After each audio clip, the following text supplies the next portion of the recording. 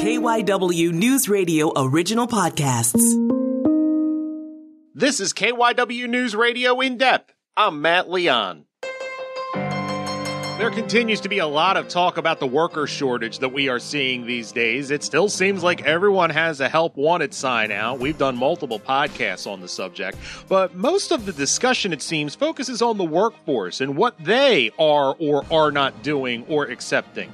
We wanted to take some time to take a look at employers. Are they adjusting to the new normal? Do they appreciate that for the first time in a long time, they truly have to compete for quality employees, and maybe their old playbook isn't in line with what people are looking for these days? Maybe it's time for some self-reflection from the boss. It's a fascinating topic, and to dig into it, we caught up with the Senior Director of Westchester University's Twardowski Career Development Center, Jennifer Rossi Long. So before we kind of talk about the why, from people you talk to, anecdotally, this worker shortage thing is not letting up. I know anecdotally for me, I still see help wanted signs all the places that I saw them 7-8 months ago. This doesn't seem to be going away. No, I would absolutely agree with you. This is not something that's going away. This is something that I think that there are issues that were present before we got to the pandemic. This crack in the foundation that was there, that's now just been exacerbated by the pandemic. And so this was just a matter of timing. But if you look at the numbers of the folks leaving their jobs month over month, I mean, I think we last talked about this, I don't know, back earlier in the year, in the spring, or maybe over the summer, we talked a little bit about this or a similar topic. And at that point, I think we were saying, oh, wow, there's like 3.9 or 4 million people that left their jobs in April. Like, this is incredible. Well, in August, it was 4.3 million, another 4.3 million that left their jobs. So there's just this months and months of data that suggests, no, that we're going through a little bit of a transition here as it relates to how people view work. And it's interesting. So much of the discussion is focused on the workers, and very little, it seems to me, of the spotlight is focused on employers.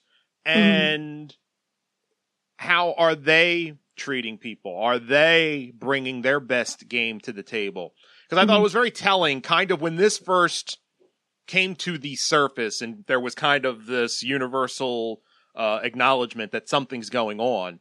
The absolute reflex of pundits and people you saw interviewed was, well, nobody wants to work. It's extended unemployment. People are sitting home and making more money.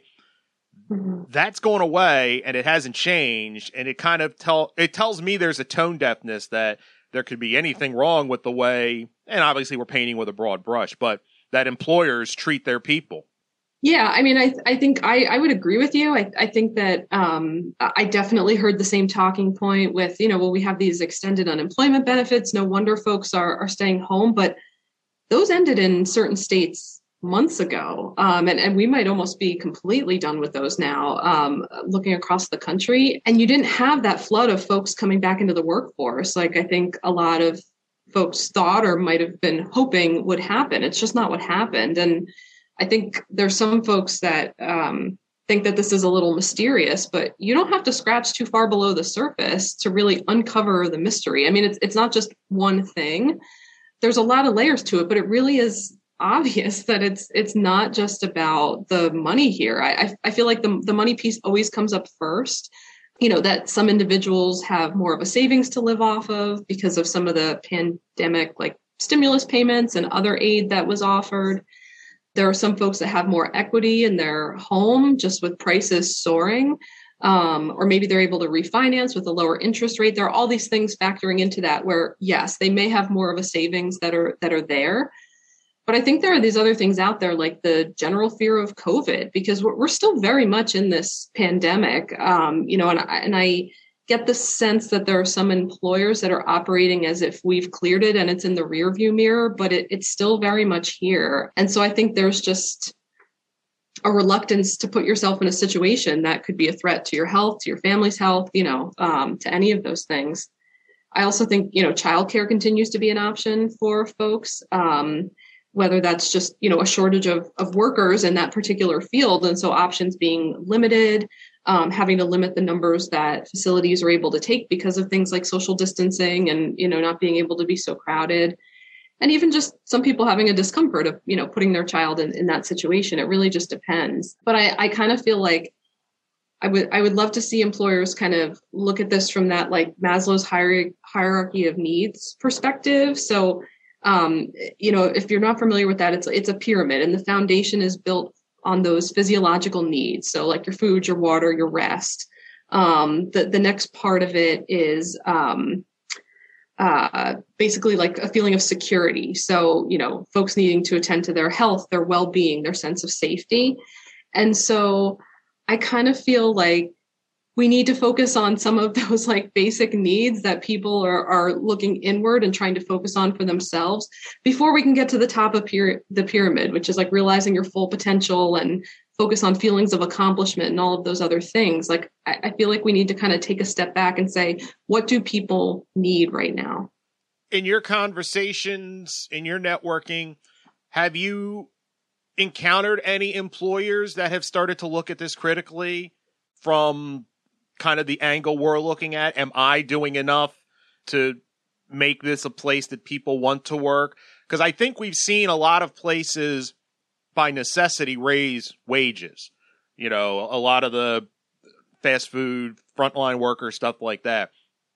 But to the point of it's not just one thing, I think there's been this kind of reckoning that people don't want to be treated like crap anymore and want, some more dignity with their work and want to be, respected by their bosses. Have you encountered anyone that's kind of looked at this kind of self-critically and started to think of it from that angle? Yeah, I'll give one example. I can't say that I'm hearing a ton of examples of people doing things wildly differently at this point, but there is somebody that I follow, Dan Price, who's the CEO of Gravity Payments out in Seattle. He was doing some work with his workforce and doing some sort of progressive things before even the pandemic started. But over the course of the pandemic has been very vocal about things like giving people the flexibility that they want, trusting your workforce to know the job that they do. So to say as the CEO, I'm not going to dictate how you best do your job. Do your job the best way you can do it in the environment you need to do it in. I'll support you in that. And as long as we still see results, we're all good, right? You're happy. The company's happy. Everybody's happy. That's great.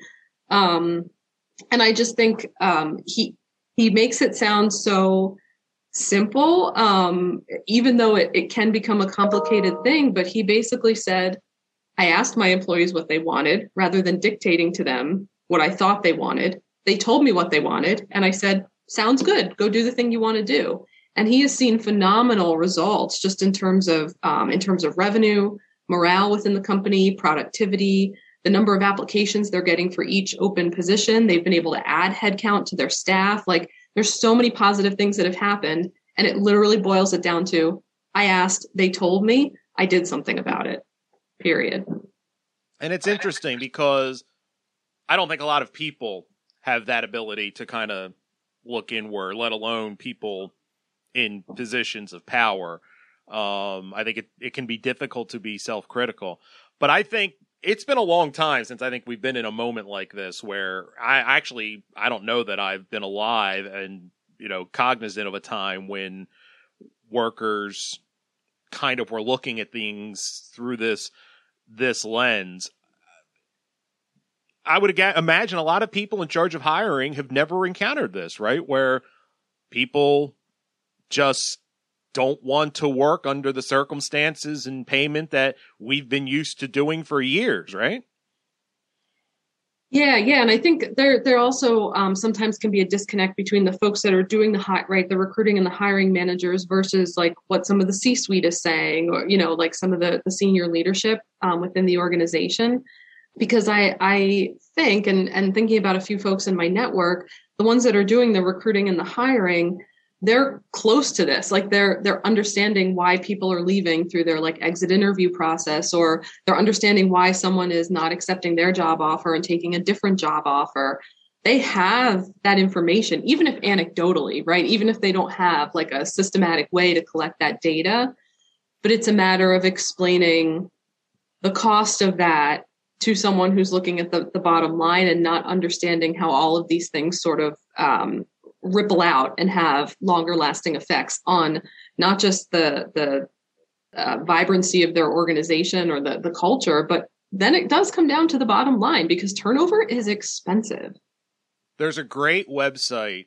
It's called Ask a Manager. I don't know if you're familiar with it, but it's a woman who's a manager. She's written books. I believe her name is Allison Green. And she just takes questions kind of anonymously from people of workplace situations. And this is happening. I'm young. I haven't worked before. Is this weird? And it's really fascinating to kind of go through these and you see stuff. One of the things that was interesting is there was a discussion about people who are hiring complaining that they're getting ghosted.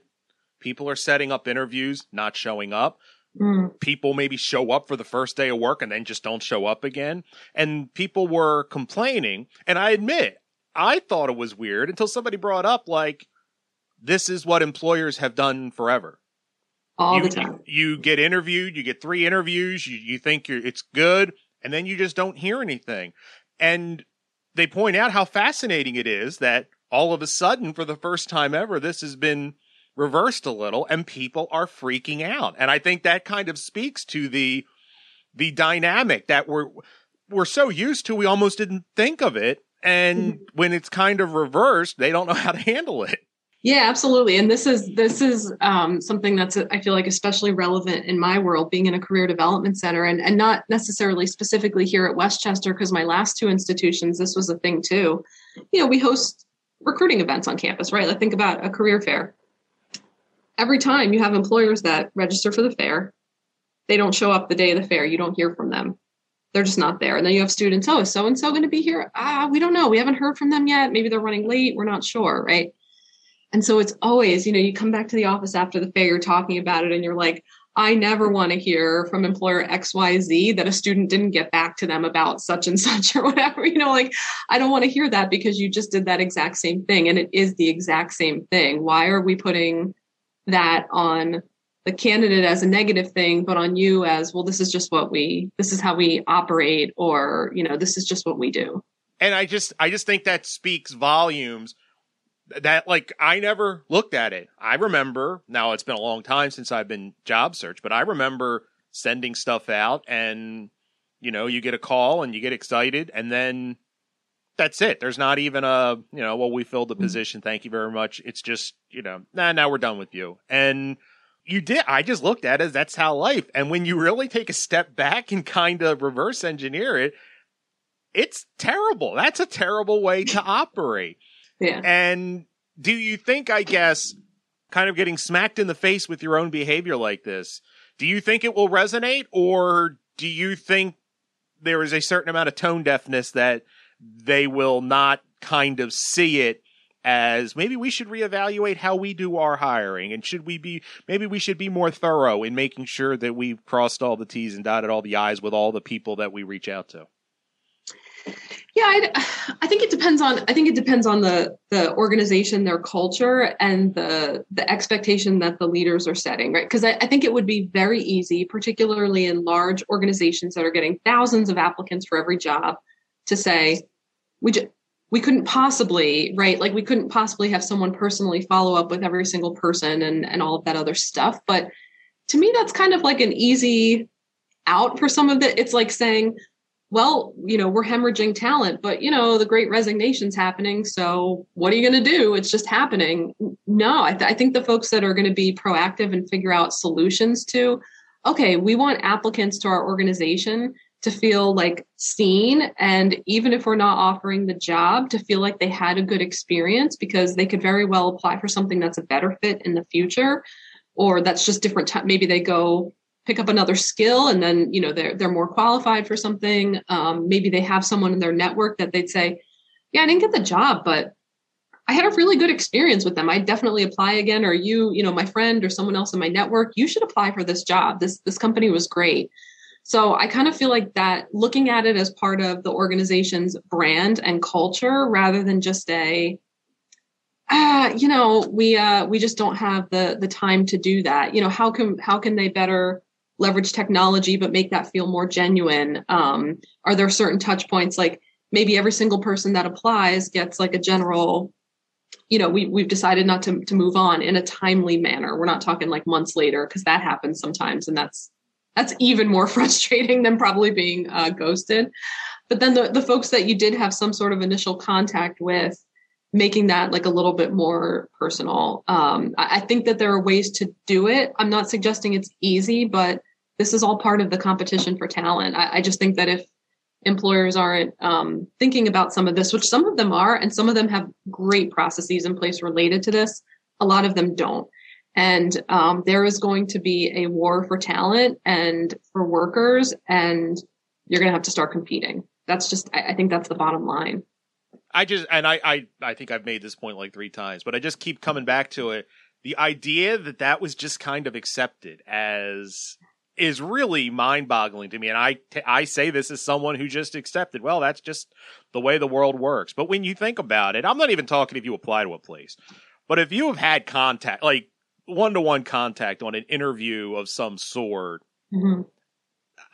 I can't imagine it'd be that hard to just kind of keep a list, and as people get crossed off, to just reach out for a 15-second phone or 5-minute phone call, or a personalized email. Sorry, we've gone in a different direction. We'll keep your stuff. Because I just think, from a job searcher standpoint, just kind of knowing, all right, that door's closed. I can refocus on X, Y, and Z. Mm-hmm. That's huge, because the worst is just kind of the not knowing, where you think maybe you've got a shot and you don't know how hard to pursue other things. Mm-hmm. It's just, it would be really big. Yeah, no, I definitely agree. And like you said, you keep coming back to it. Once you see it, you can't unsee it. So I'm curious, because I feel like, I don't know, it's been about a year that I feel like this worker shortage, we've heard about it, maybe really intense the last 6-7 months or so, since maybe the end of spring, beginning of summer.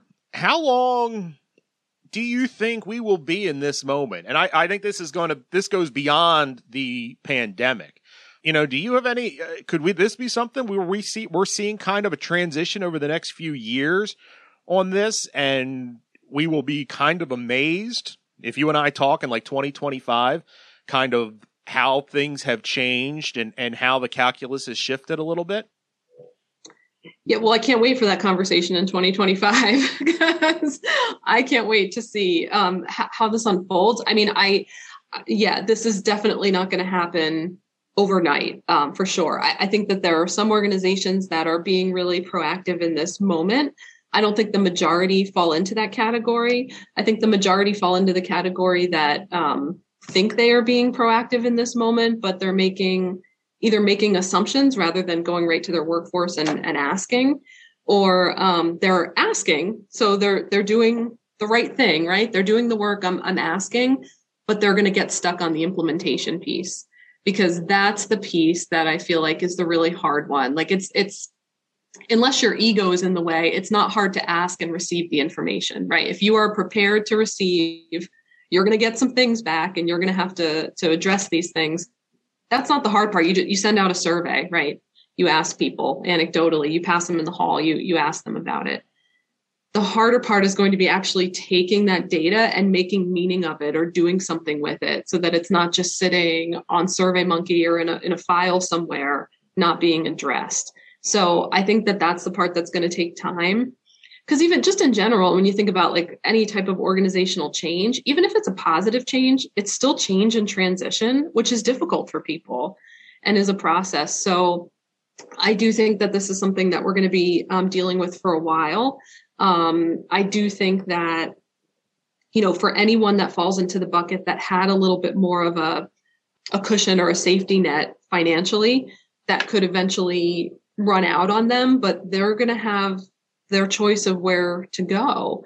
And if someone's looking, even let's say you're like, okay, I could make, I keep seeing $15 an hour. I could make $15 an hour at Walmart, or I can make $15 an hour at Amazon. So what's going to be the differentiator? Well, some of the benefits, the culture, the flexibility. It's not going to be about that wage, because eventually they're going to have to stop out at a particular wage, and they're all going to be at the same place.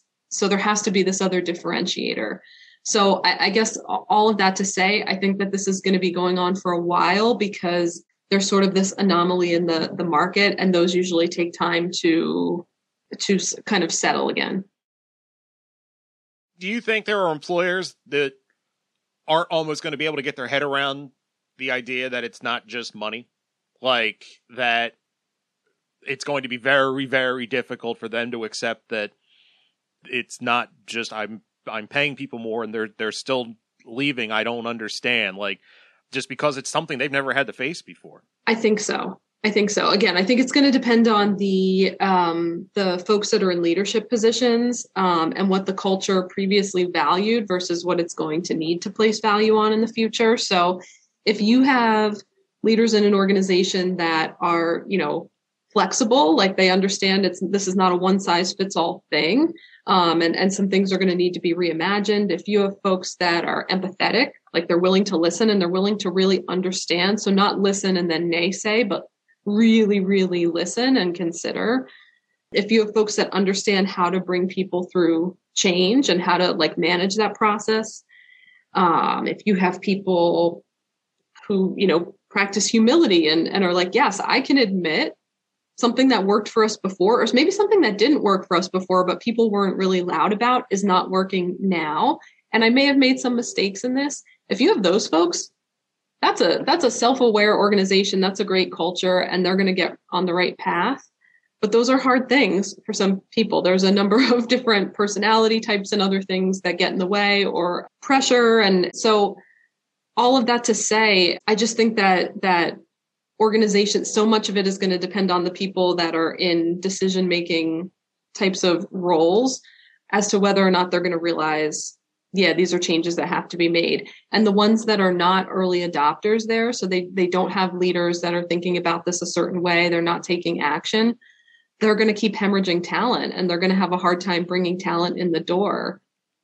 So they're eventually going to have to get on the train. I mean, I know I've heard some folks say when we start to move out of this a little bit more, it's really going to be an employer's market. And that's for several factors, like less employee labor unions and other things.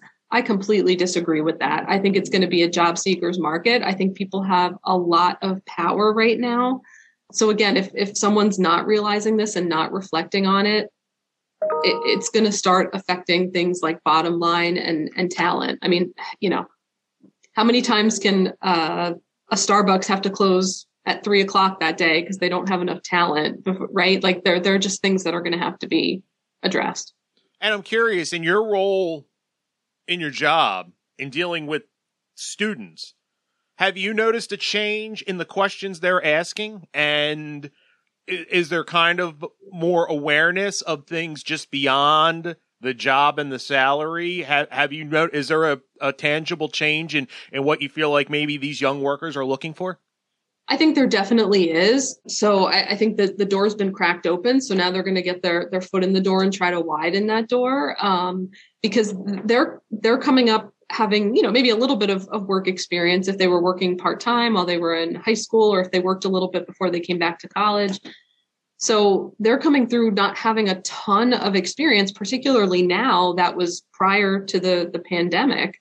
They don't really know a lot about how it used to be, or some of the things that we just sort of accepted without thinking about, which I think is a good thing, because they don't have that whole, well, this is the way we've always done it, or we just accepted this to be this way. That's just not going to be part of their frame of reference or their thinking. And I think that's a positive thing. I think the other thing that comes into play with the college students is, we, at least in our office, we've always approached, finding something that's meaningful for a student in terms of, what are the skills? Like, can you actually do the job? Do you have the skills to do the job? Are you interested in the job and the function of the job? But also, is it congruent with your values? Does the organization care about things that are important to you? And I think that the conversations that we're having now, that values piece is coming into play a lot more, related to some of the things that we're talking about here today, related to students really wanting to see a commitment to diversity, equity, inclusion, and access in the workforce. So I think there's other things that come into that, but it's really the students saying, yeah, I want to know a little bit more about this culture because I have the skills, I'm interested in the job, but I need to make sure I'm in an environment where I'm going to thrive. That's it for this episode of KYW News Radio In Depth. You can listen to the podcast free anytime on the Odyssey app, and you can find it wherever you listen to your favorite shows. I'm Matt Leon, and we'll have another episode out soon.